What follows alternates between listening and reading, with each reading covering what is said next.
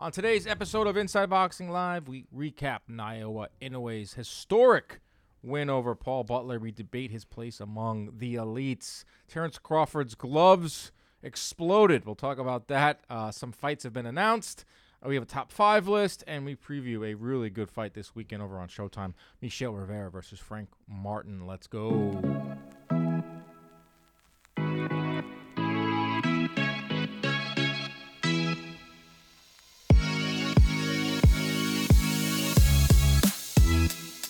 Hello, everybody. Welcome into another edition of Inside Boxing Live. This is a product of John Boy Media. I am Dan Canovio. My co-host is Chris Algieri, our producer, as always, in the corner, Ronnie Jerez, and we are ready to talk some boxeo. Chris, how are you, my friend? We're looking forward to a pretty good weekend of fights. We have a lot of boxing news today.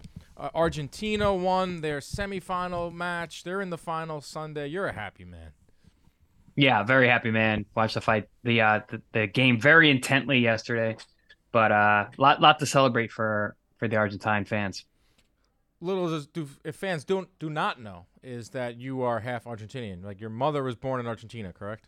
Yep. Yeah, my mother was born in Argentina. She moved here when she was about 13 years old, and it's the reason I box. That's my grandfather. My Argentinian grandfather is the first person ever introduced me to any sports, and the first sport he introduced me to was boxing. Wow. And also, this is Messi's World Cup, is what I've heard. Man, it's his last chance. It's the only title, the only recognition that he has not achieved yet. He's going to go down as the GOAT if he gets this world title without question. All right, let's get into it, Chris. This past Tuesday morning, 6 a.m. It was actually earlier than 6 a.m. I set my alarm for 6. I woke up right before the ring walks. Naoya Inoue, Paul Butler, not much of a fight. Butler landed 4 punches per round. He was a human punching bag.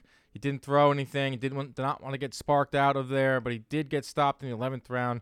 Inoue finishes his 118 career as undisputed. First undisputed fighter to come out of Japan.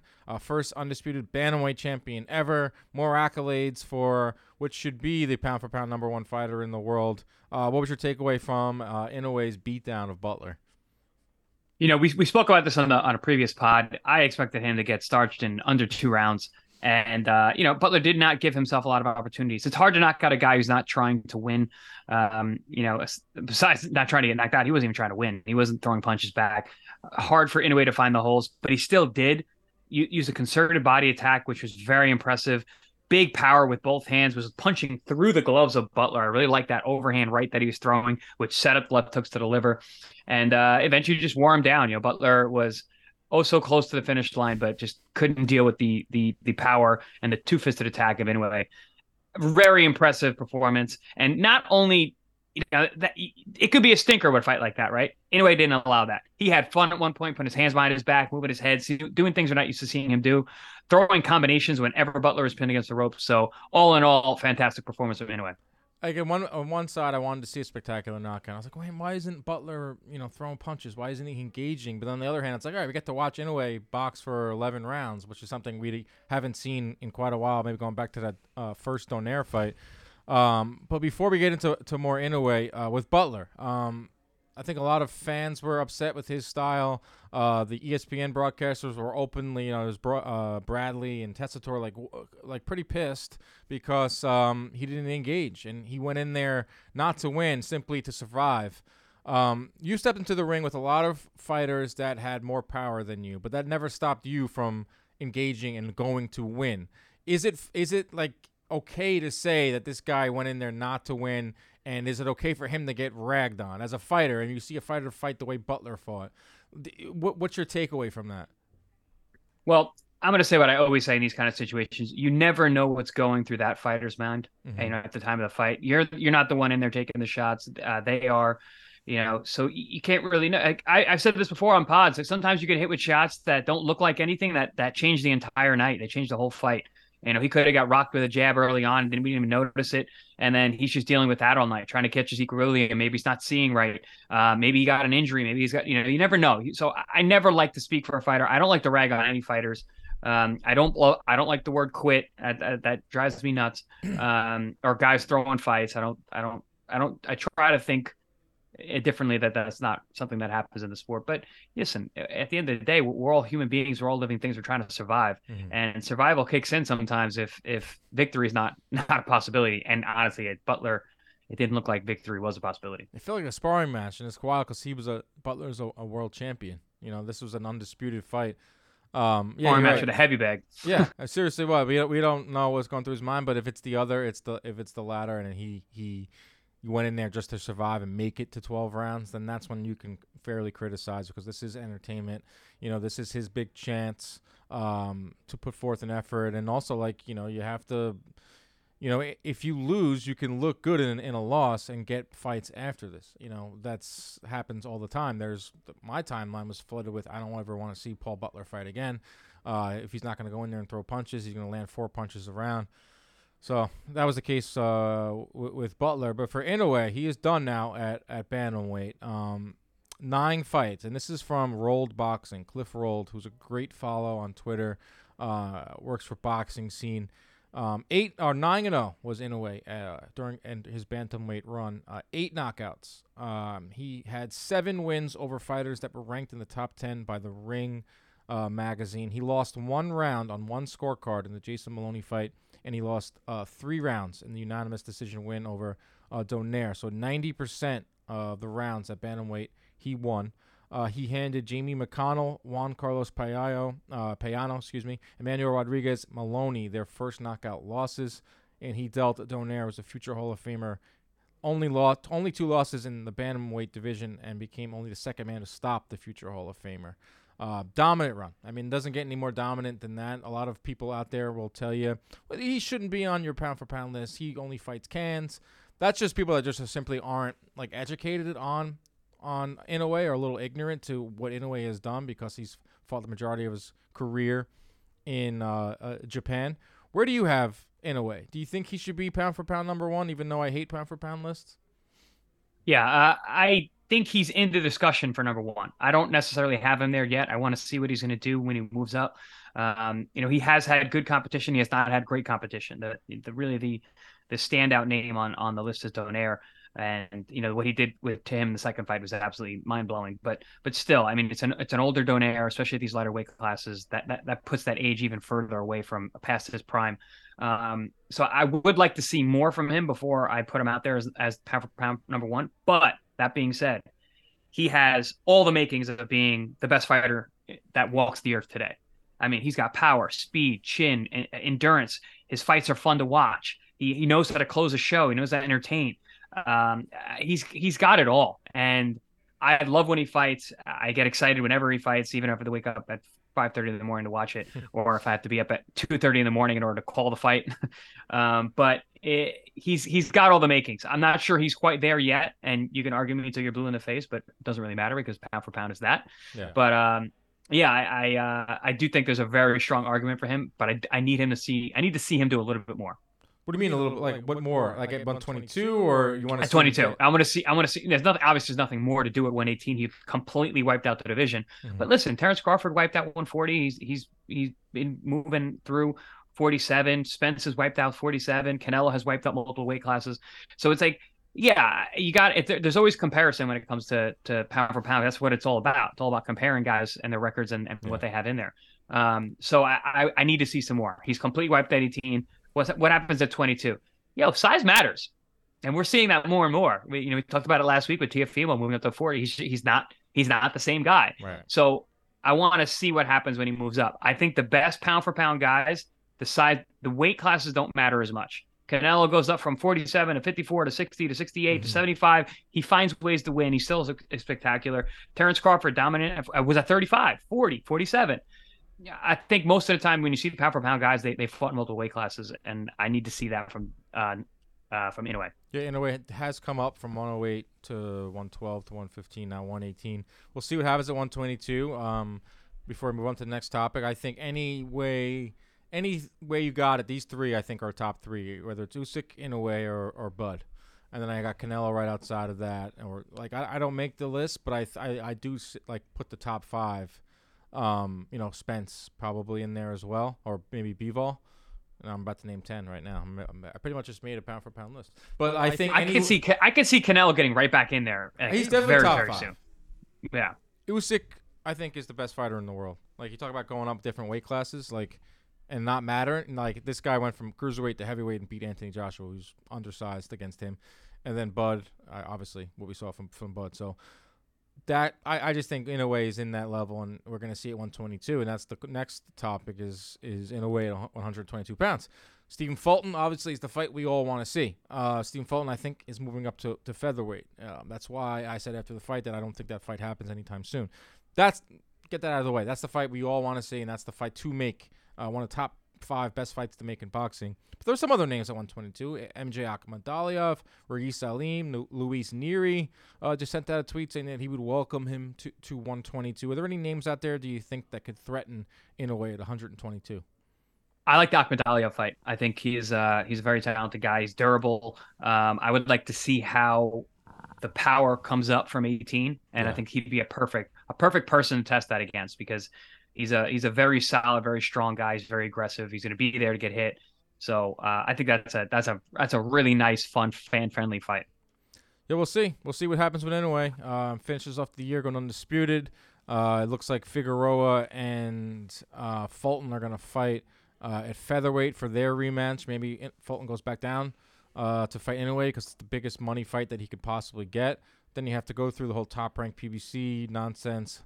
But that's the fight all fight fans want to see, is Inoue and Fulton. All right, over to Terrence Crawford's gloves. Glovegate once again. Right before the knockout of Evanesian, it looked like the gloves were starting to burst on Terrence Crawford, his Everlast gloves. Between the 5th and 6th round, Sparkle Lee, referee, saw some of the padding coming out of the thumb area, and you can see that it was like a huge gashes in the gloves around the thumb, completely busted up, to the point where they had to stop in between the 5th and 6th round. And they went to the commission. Commission had no idea what to do. They probably never seen something like this. They're in Nebraska, don't do a lot of fights there. And they were like, all right, let's just go another round, and then we'll figure out maybe we'll Google what to do in between the round. But there wasn't another round because Terrence Crawford knocked out Evanesian. Everlast has put out a statement. We take safety and performance seriously. As the leader in professional boxing equipment, maybe not anymore, it is ever more important that we ensure necessary steps in place to review our product development. This process includes scrutiny and of all materials and construction methods, blah, blah, blah. They are saying that there was nothing done wrong here.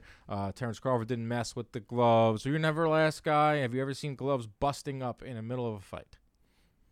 I'm not an Everlast guy. I was a Grant and then Rival, but I think I fought in everything. I fought in Reyes. I fought in Everlast. I fought in multiple different kinds of That's another thing about Everlast. They have a bunch of different styles of glove, and they're all different. So I was never really a big fan of the Everlast gloves. I always felt like they didn't protect my hand the best way possible. I had a bunch of hand injuries, especially early on in my career. But listen, there are freak accidents, and guys are punching hard. So obviously, Terrence Crawford punches very hard, and the gloves they're leather, they're seamed, they're hand stitched most of the time. It's very easy for not very easy, but it can happen that there could be a tear. And I mean, it's happened before. It hasn't really happened in the modern era, but yeah, that's that kind of situation. Honestly, we try on multiple gloves before we fight. The same glove. There'll be 2 or 3 pairs that you try on, and you pick which ones you want. So there are extra gloves available, usually right in the back. So if that's the situation, that they should be on hand, where it's like, all right, we got to swap a glove out, do it as quick as possible. It's obviously going to be a break in the time. That sucks for the fight, but what else are you going to do? You can't tape it. You can't tape the glove. It's a striking area. They probably should have taken them off. If it went long, I would like to see if it went longer, what would have happened. Yeah, that's what I mean. They would have had to have taken it off and replaced the glove. And like I said, they normally have those available within the arena. Someone would have to run back and get them. Wouldn't have took that long. No, it wouldn't take that long. But it would be a significant break in the action. Like 10 minutes. That's a lot. In the middle of a fight, that's a long time. I mean, Fan Man, when he flew into the ring, they were loading the towels up. I mean, it happens. Yeah, it happens. Obviously, it's something that's going to be go down in history, like you said, Glovegate. But it's well, there's a whole population of fans out there that think that Tyson Fury loaded his gloves against Fury. I mean, Tyson Fury loaded his gloves against Wilder. That's Wilder. Well, I mean, I think Wilder's team put that out there, but that was a weird one too. I think it's just the way that his flexibility of his hands. It didn't seem like anything. Yeah. Everlast And pointed especially out. since then, he's been knocking everybody out anyway. Yeah, So I it's not know. like That was just conspiracy. That's like the world we're living in now. Like QAnon meets the boxing world. Like every fight, every knockout's a dive. Every right. single fighter's gloves are loaded. He was on the Everlast pointed take. out that it followed the commission protocol by offering another set of gloves, but that the commission in question had deemed the faulty ones were still good for competition use. Everlast says no foul play or tampering with Crawford's gloves. We'll see if Crawford Yeah. uses Everlast again. Evanescence put out a picture of it, just the gloves. No caption. Just he straight up tweeted a picture of the gloves, and he probably feels like something was up. But Yeah, he probably thought they were tampered with, and they were not. The integrity was botched. he got Botched. sparked. Over more news in the welterweight division. I love this fight. Just not announced, but a purse bid was won by Golden Boy, $2.3 million for Virgil Ortiz versus Amantis Stanionis. Two fighters on the rise, two undefeated welterweights, two pressure fighters, two top 10 welterweights. Winner really emerges as someone that's going to be in the title hunt. Winner emerges as someone that can maybe fight Bud, maybe fight Spence if they stick around at 147. Golden Boy wins the purse bid. The way it worked out is Stanonius is the champion, the WBA whatever, super champion. So he gets 75% of the purse, at least Wow. officially. That's crazy, right? Because Virgil Ortiz is a way bigger draw Wow. than Stanionis. But it will be on DAZN. I'm sure Virgil Ortiz will get more money in the back end from Golden Boy or whatever. But love this fight for all the reasons I just named, and just add it to the list of really good fights for 2023. Yeah, I mean, when you talk about welterweight division, you've got Spence and Crawford, right? Yep. And then everybody else. That's just the way it goes. And now we're waiting to see what's going to happen with them. Obviously, I don't believe Spence is going to spend too much more time at 47, even no matter what happens with the Bud fight. So there's going to be a vacuum opened up, and who knows how long Terrence is actually going to fight for. 35 years old. I've heard him talk about retirement before. So you've got these young studs, and I think Virgil Ortiz is probably the leader in that group. And then you got some of those older guys who are still around, the Keith Thurmans. You've got who are now kind of becoming the same. You've got the older guy and the younger guys that are coming up. So they're meeting in the middle. So those are like almost like the next level underneath the pound for pound elites of Crawford and Spence. So this is a very meaningful fight for the division. Stanionis is a stud, but man, I always back Virgil Ortiz. I have been so impressed with him in every way. The first time I saw him live on the undercard of Danny Jacobs and Canelo Alvarez, and he looked super impressive. Very, very strong, very powerful, throws tons of combinations, great endurance, huge for the weight class, absolutely gigantic for 47. So this is a massive, massive fight. I'll be tuned in with the popcorn ready. He is Ortiz is 19-0, 19-0 and 19 knockouts. He's one of like 3 or 4 fighters currently. Better be one of them off the top of my head that have knocked out every single opponent that they've been in there with. Stanonius came off that big win over Butaev, and you're absolutely right. Like I've said this for a while now. Like the welterweight division is starting to the top of the division, very top heavy. The top of the division is Spence Crawford. In terms of skill, in terms of name, you can add Thurman in there. Sean Porter just retired. And then you got Boots. You got Virgil Ortiz. You got Stanionis. And, Stanionis and Virgil Ortiz fight next year. And now one will emerge. Hopefully Boots gets in the mix and we see some movement at welterweight. Because welterweight is the best division, historically in boxing.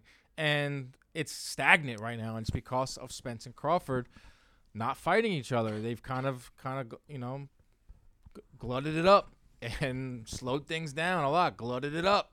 I'm going to say it again. They glutted it up. What is that even a phrase? I don't care. I make phrases up every episode. Glutted it up is the newest one. Need that on a shirt. That's a shirt. That's welterweight is glutted up. That's the shirt. We've got a lot of inquiries about merch from some fans and some super fans out there. So that might be a shirt. But it's not for a lack of talent, the welterweight division, because there's a ton of talented guys. You just mentioned 5 of them, between Boots and Ortiz and Stanionis and Spence, Crawford, Keith Thurman. There's tons of talent, but we need them to fight each other, and that's what this fight is. So bring it on. Yeah, let me look at I like the ring ratings. I think that they do a good job putting together. Yeah, I've always ratings. liked the ring. What? You I've like always ring liked the ratings? ring ratings. Yeah, Yeah. they got Spence number 1. They got Crawford number 2. They got Ennis 3. They got Ugas in there. I forgot about him. Virgil about Ugas, Ortiz yeah. 5. 6 Stanionis. 7 Thurman. 8 Connor Ben with a no. He's not in the top 10 anymore. He came out and said that he's finally spoke. Did you see his comments? I did. I got sent to it. I sent it by several people. He is just saying like I'm innocent and you're gonna see. His wife has tweeted.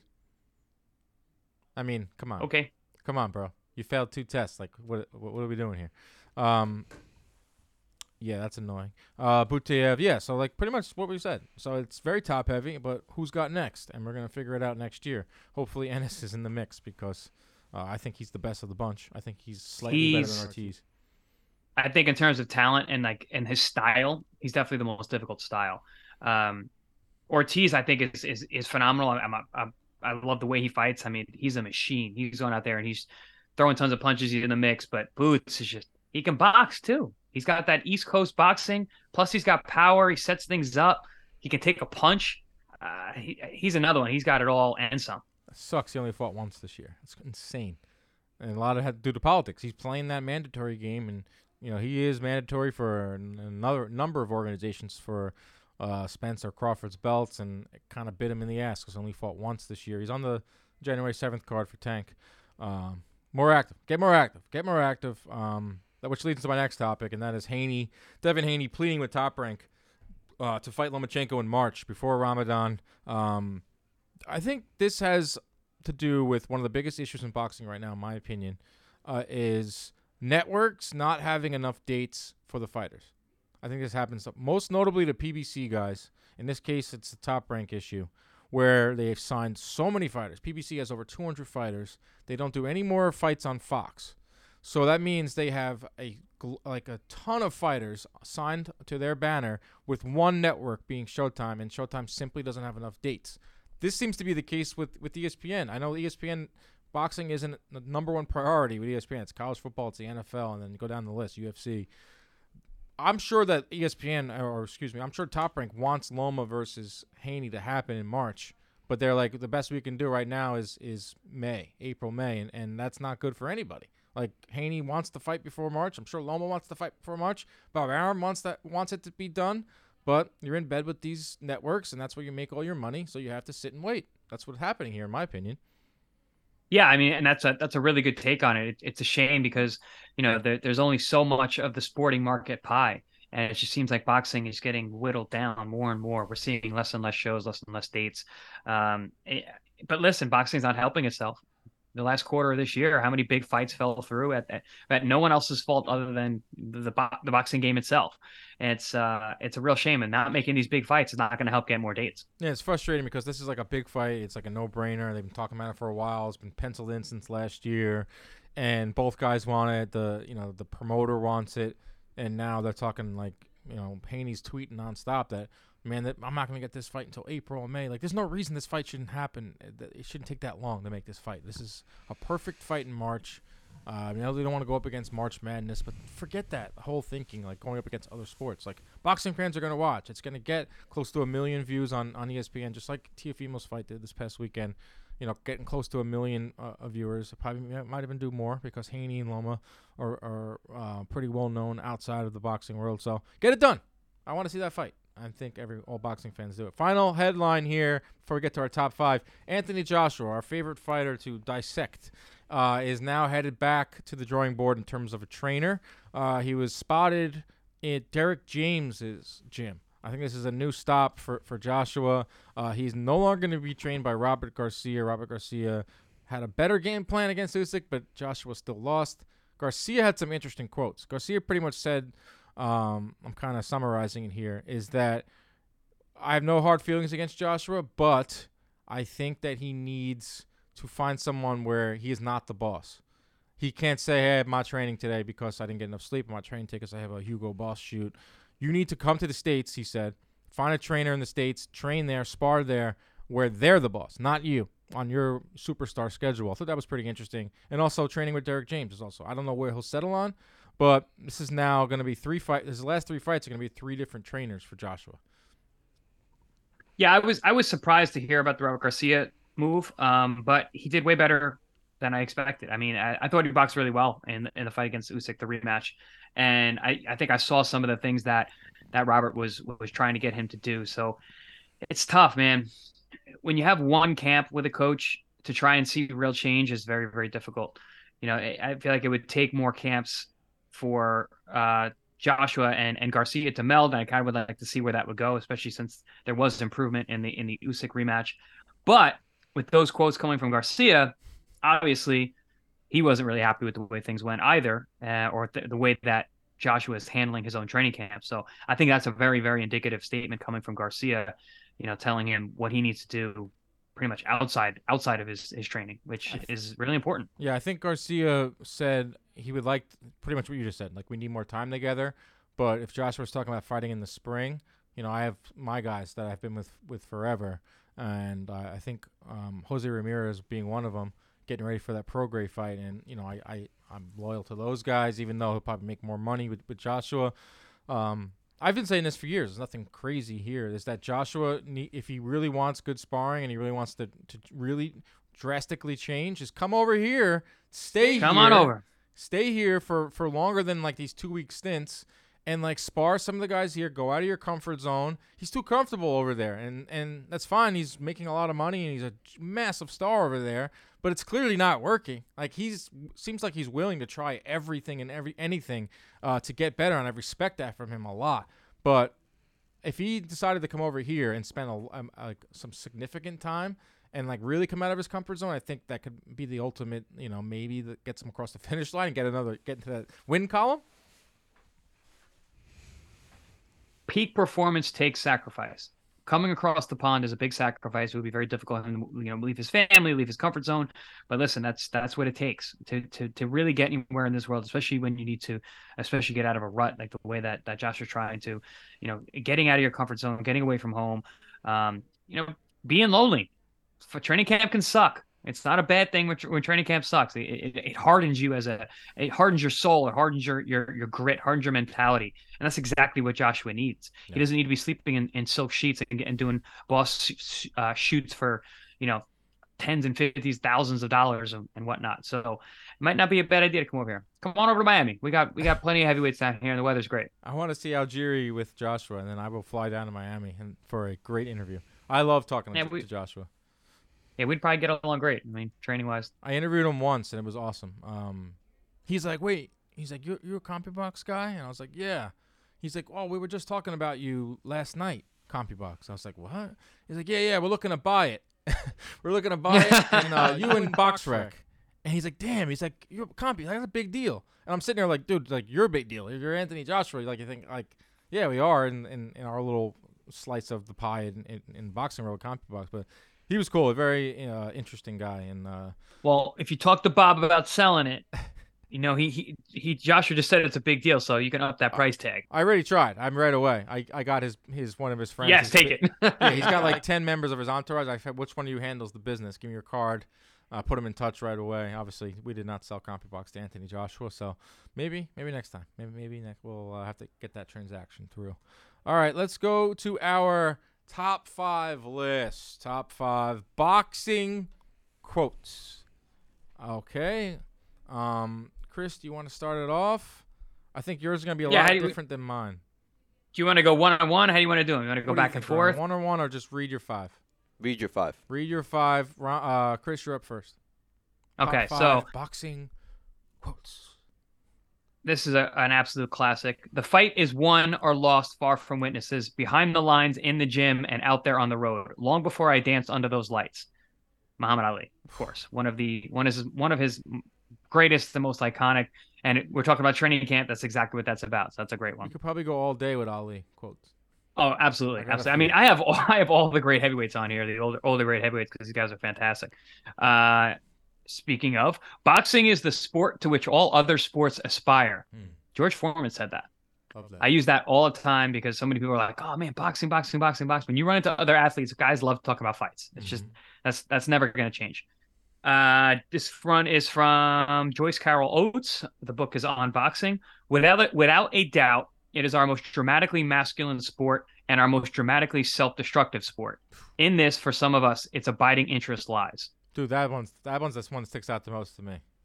Oh, that one's so awesome. It's just Because how many fighters have like reached that top and then also self-destructed? We all do. Same year. We all do. We self-destruct each night, each fight. I mean, we leave a piece of ourselves in there. We damage ourselves in camp, and then we go and damage ourselves in front of the world. Wow. So yeah, the self-destruction is all too real. I love this one. Joe Frazier, Smoking Joe. I don't want to knock my opponent out. I want to hit him, step away, and watch him hurt. I want his heart. Ooh, I won't give you chills. That's the type of mentality you need. And that's Smoking Joe to a T. He wants to bust you up. And then one that no, certainly not. And this is one that I post on Valentine's Day every year. Everyone who follows my Instagram knows that. It's like being in love with a woman. She can be unfaithful, she can be mean, she can be cruel, but it doesn't matter. If you love her, you want her, even though she can do you all kinds of harm. It's the same with me in boxing. It can do me all kinds of harm, but I love it. Floyd Patterson. Wow. It's like every relationship I've been in. Yeah. And you've been in love with boxing the longest, so. I know, it's sad. I've been around this sport forever. I'm stuck with it. That's my quote. I'm stuck with it. Is that it? That's it. That's my five. Oh, no. I'm getting a little emotional. Chris is getting emotional over these quotes. Woo! Are you really? I said something like that. I don't think I've ever seen you like emotional, but if it was, it would be from boxing quotes. Yeah, true. No, like your quotes on like when you post something on Instagram, like, and you put those quotes, like it means something. Like those are like seems like you take that mental side of it very seriously. Yeah, absolutely. I mean, when you brought up that we were going to do the top 5 boxing quotes, I was like, well, I got 200 on my notepad on my phone, so that's because I've been such a fan of the sport for so long, and I did a lot of reading when it came to boxing because early on, I mean, I'm in the days when there were still libraries, and I would go. I mean, not there's not libraries anymore, but you didn't have to Google. You didn't have to Google anything. You couldn't Google anything. What's a library? I never went to West Virginia University. So I've taken out every book there was at my local library when I was a kid, and I read a lot, and I took a lot of notes, and I like quotes, and I love reading boxing books. I just love everything about it, everything around it. So for me, these quotes, first of all, they've been a part of my life for a long time, but also they just, as my career has developed and my love affair with the sport has developed, they mean that much more. So I hold all of these very near and dear. All right, we'll get to mine. I hold this one very near and dear to my heart. It's my number 5. Let me pour some water on your balls. Okay. You know that's from? Who? Mm-mm. Eric Morales, a trainer, in his fight with Zahir Rahim in the corner. He lost that fight, Eric Morales. Heading into the 12th and final round. Zahir Rahim could fight. We're heading into the 12th and final round. Morales is down in the cards. He's overheating. HBO goes into the corner. Translator Ray Torres was a little too literal with this translation. He translated what the corner said, and he said, "Come over here. Let me pour some water on your balls." One of the best lines ever, in my humble, honest opinion. And that was a good impression too, by the way, Dan. That was solid. You probably remember it just from that impression because I watched it a bunch. We're going to try to put it into this episode right in between there, Ronnie. Okay. Let me pour some water on your balls. All right. Let me try it one more time, and then I'm going to say it, and then you're going to play it. Let me pour some water on your balls. Boom. That was good. That's really good. I know. I've watched this clip many, many times, many years. What is he translating? Is he translating language? Spanish. He was speaking Spanish. It's Eric Morales, Mexican, yeah. Yeah, Morales, Mexican fighter. Well, so I wonder just wanted to squirt it right there. It's probably smoking hot down there. I wonder how he said it in Spanish. And like the translator probably didn't have to say it, but it's a lot. It's raw. I mean, it's a raw moment of the fight. HBO was trendsetters by putting the microphone in the corner, something that they don't do anymore in any fights, even DAZN, who don't have commercials. Well, they put a commercial in now. Showtime doesn't do it. They do it after the fight.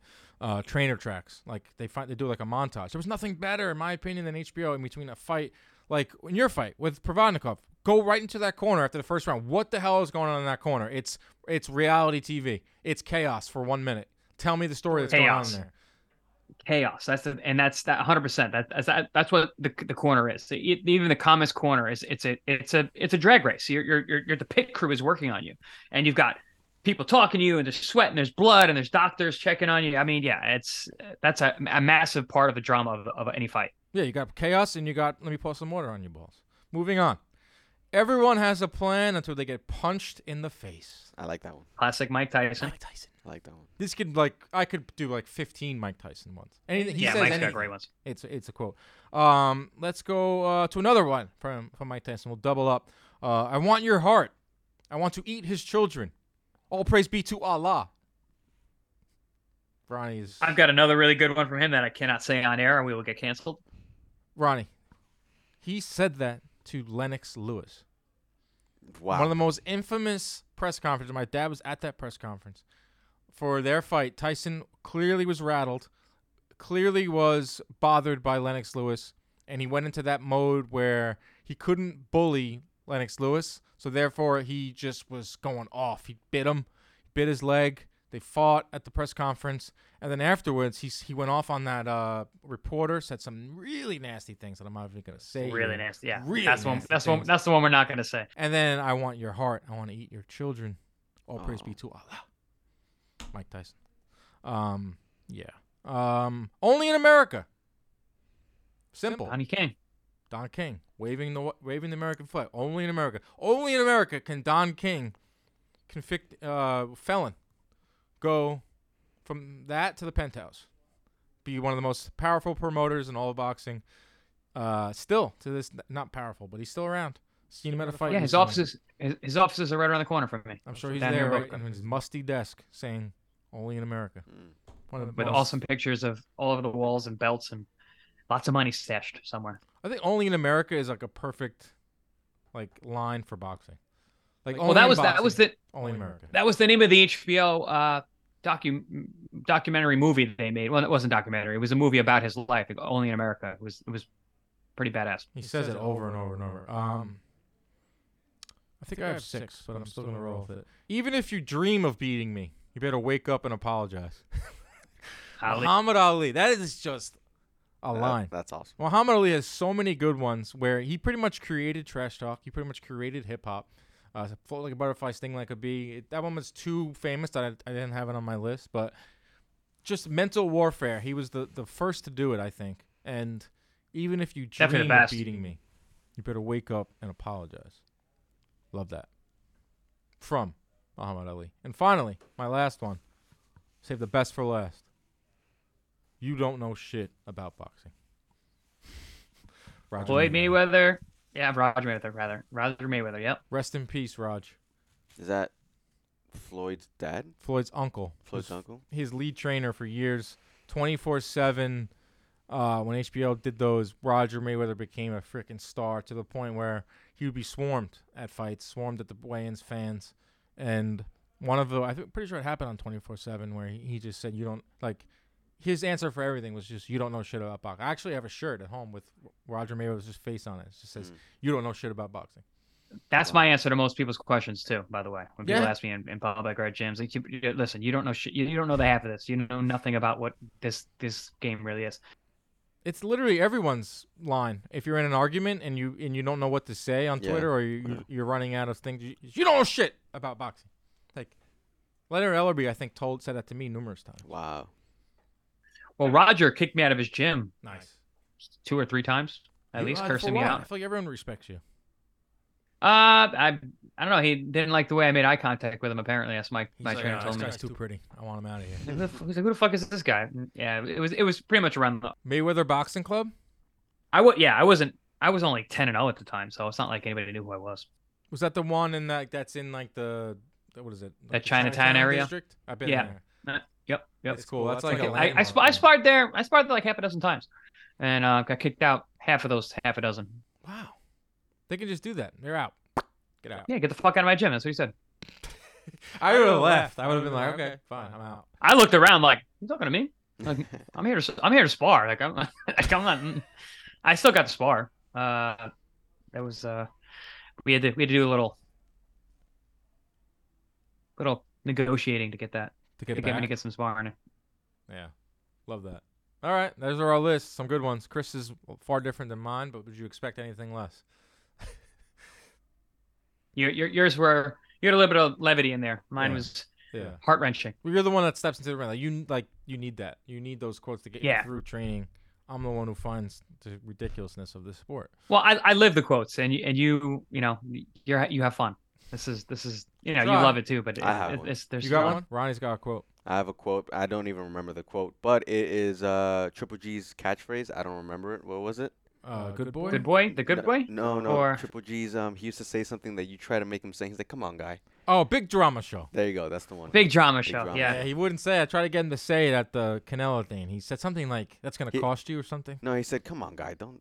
Come on, man. Yeah. It was a while where Triple He- G was like straight up. He's not as like, nice as he used to be. Yeah. No, he just after he lost that second fight to Canelo, all that went out the window. The whole marketing, HBO marketing thing, like, oh Max, you're a good boy, and he would say big drama show. He was like pretty much like a pull cord toy, where they gave him like 5 phrases and Mexican style, and just like keep saying this over and over, and fight fans will love you. And then he got his bag, and then he's like, I'm done saying these stupid freaking things you made me say. It's like Coach O with Go Tigers. Yeah. Yeah. Did he get his bag, or was he just so pissed that he thought he got robbed in that second fight, which Both. a lot of people did as well. Did he go, you know what? I fucking danced the dance, and you Yes. you still robbed me. So no, I'm done playing the game. Yeah, 100%. He changed the spelling of his name back to like the way it's supposed to be originally in Kazakhstan, and Wow. stopped doing interviews in English. And yeah, I don't blame him. I mean, I've had him in a couple fighter meetings. He definitely was not Good for him. not the best interview. No, he's terrible interview, but he's a legend in the sport. All All right, right, finally, Nice, let's he's get still to- a nice guy though. I think I never had a problem. I mean, I understand. Like, I got screwed over twice. So, like you said, I ain't doing that. I ain't jumping through those hoops anymore. Let me pour some water on your balls. All right, here we go. Michel Rivera versus Frank Martin. It is the fight this weekend over on Showtime. Get towards the end of the schedule here, the boxing schedule. I love this fight, Chris. True 50-50 scrap between two prospects where the winner is going to establish themselves as a title contender. These fights used to happen all the time on ESPN Friday Night Fights, HBO Boxing After Dark. Don't see them as much anymore, but we're getting a true throwback fight where the winner will emerge. A true throwback fight where these guys don't have to fight each other. They could sit back and wait. But they are going to fight each other, and they should get our respect. Yeah, absolutely. I mean, like you said, that we miss this, and I talked about this on the show many times. You've got that prospect matchup, and one guy is going to go on to contender status. One guy's going to have to start over and fight his way back up. It's something everyone goes through in their career, but we're seeing it with guys now that you're not getting in true 50-50 fights. You're getting guys that are at that point, and maybe they're a little bit past. They should have already fought for that, and they fight some guy who's not ready yet.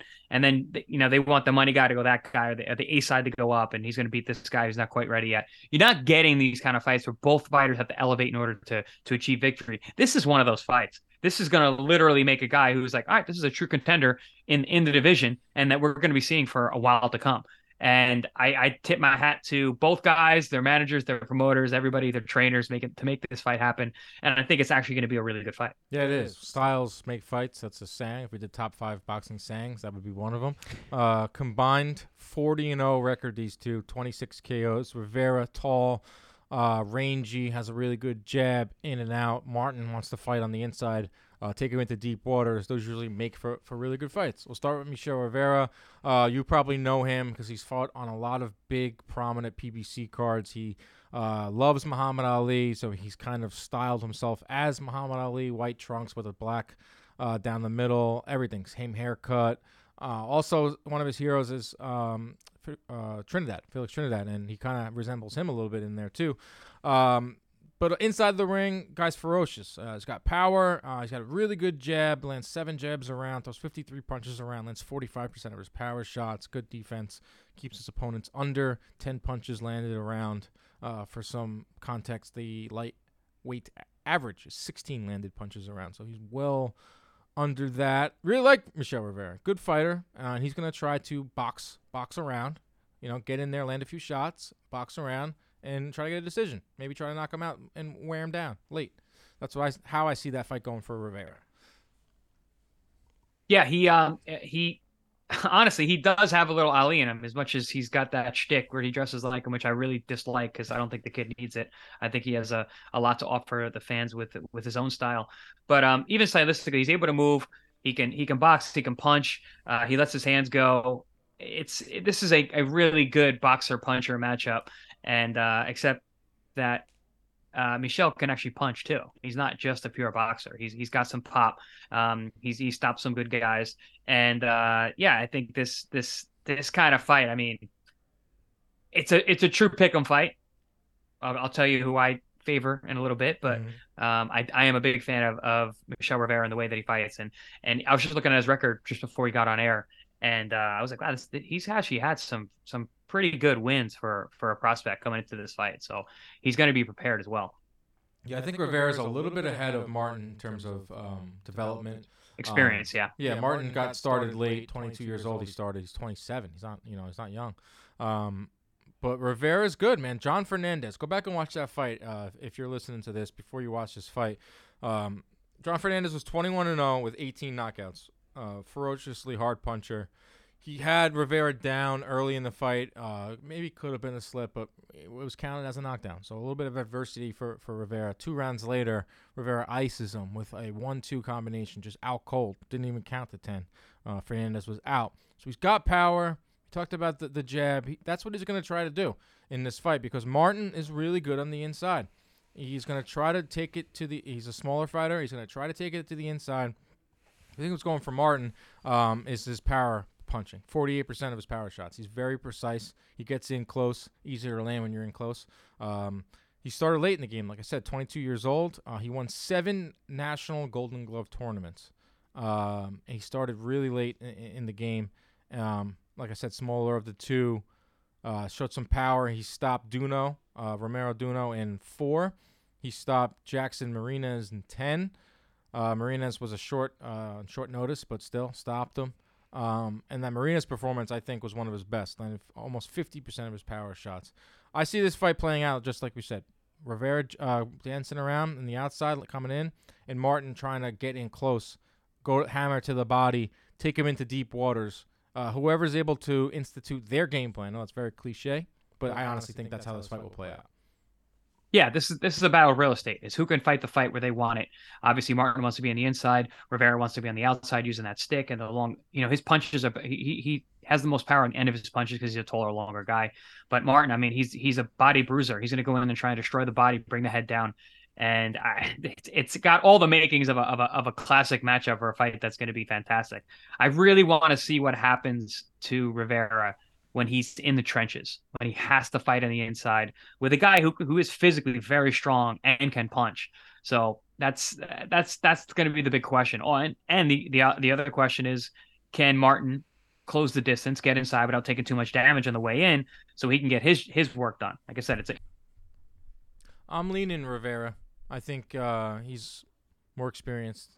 Well, that's good. I'm leaning Martin. And why are you going Martin? I like his physicality. I think that in a dogfight, if he can really get this into like a trench fight, which listen, these kind of fights, there's always going to be those moments. I think he's going to be able to capitalize and do some damage. Yeah, Martin's going to try to do that late. I think fight will be won. Well, he's going to try and do it throughout, but he might not be able to do it till late. Yeah, final 3 rounds. I see getting into that late portion of the fight, and who has more left in the tank? Martin trying to get it inside. Love this fight. I usually go for the boxer, but I don't know. I got an idea about Martin. Showtime, Saturday night main event. Winner will really emerge. Talking about a division that could see a lot of belts be relinquished if it's going to be Lomachenko and Haney fighting and Haney moving up to 135. So that's what's the main event this weekend. Ronnie, do you have a casual? Yes. I'm gonna make it quick though. What's the biggest controversy with going back to the glove situation? What's the biggest controversy there has been with gloves in terms of tampering and stuff like that? You know it, Chris. Yeah, I mean it's there's a very good documentary about it. You should actually watch it. Okay. What's the name of it, Dan? I'm thinking Margarito Cotto. Yeah, but even before that is oh Jesus, I can't believe we're gonna get killed on Twitter now. Yeah, Margarito Cotto, it was a huge one. So in that one, Ronnie, what happened is Margarito fought Cotto, he stopped him, beat him up. I mean, his face was a mess, and Cotto had only ever been stopped by Manny Pacquiao prior to that. And so it was like, man, like, wow, no one really expected that. We knew it was gonna be a good Mexican Puerto Rican battle, and it was, but it just seemed like Margarito, everything he landed did a massive His amount of face damage, was and just- Cotto's face was destroyed. And his face was never really like that. He's never really kind of guy to get busted up, other than Pacquiao, but that's Pacquiao.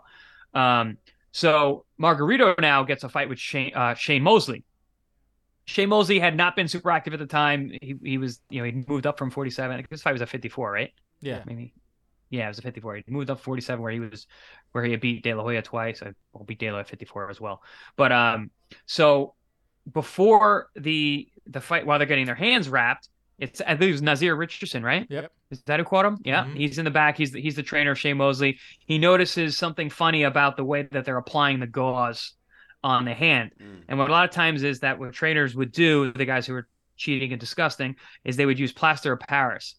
And it needs to be wet and it needs to dry in order to dry hard.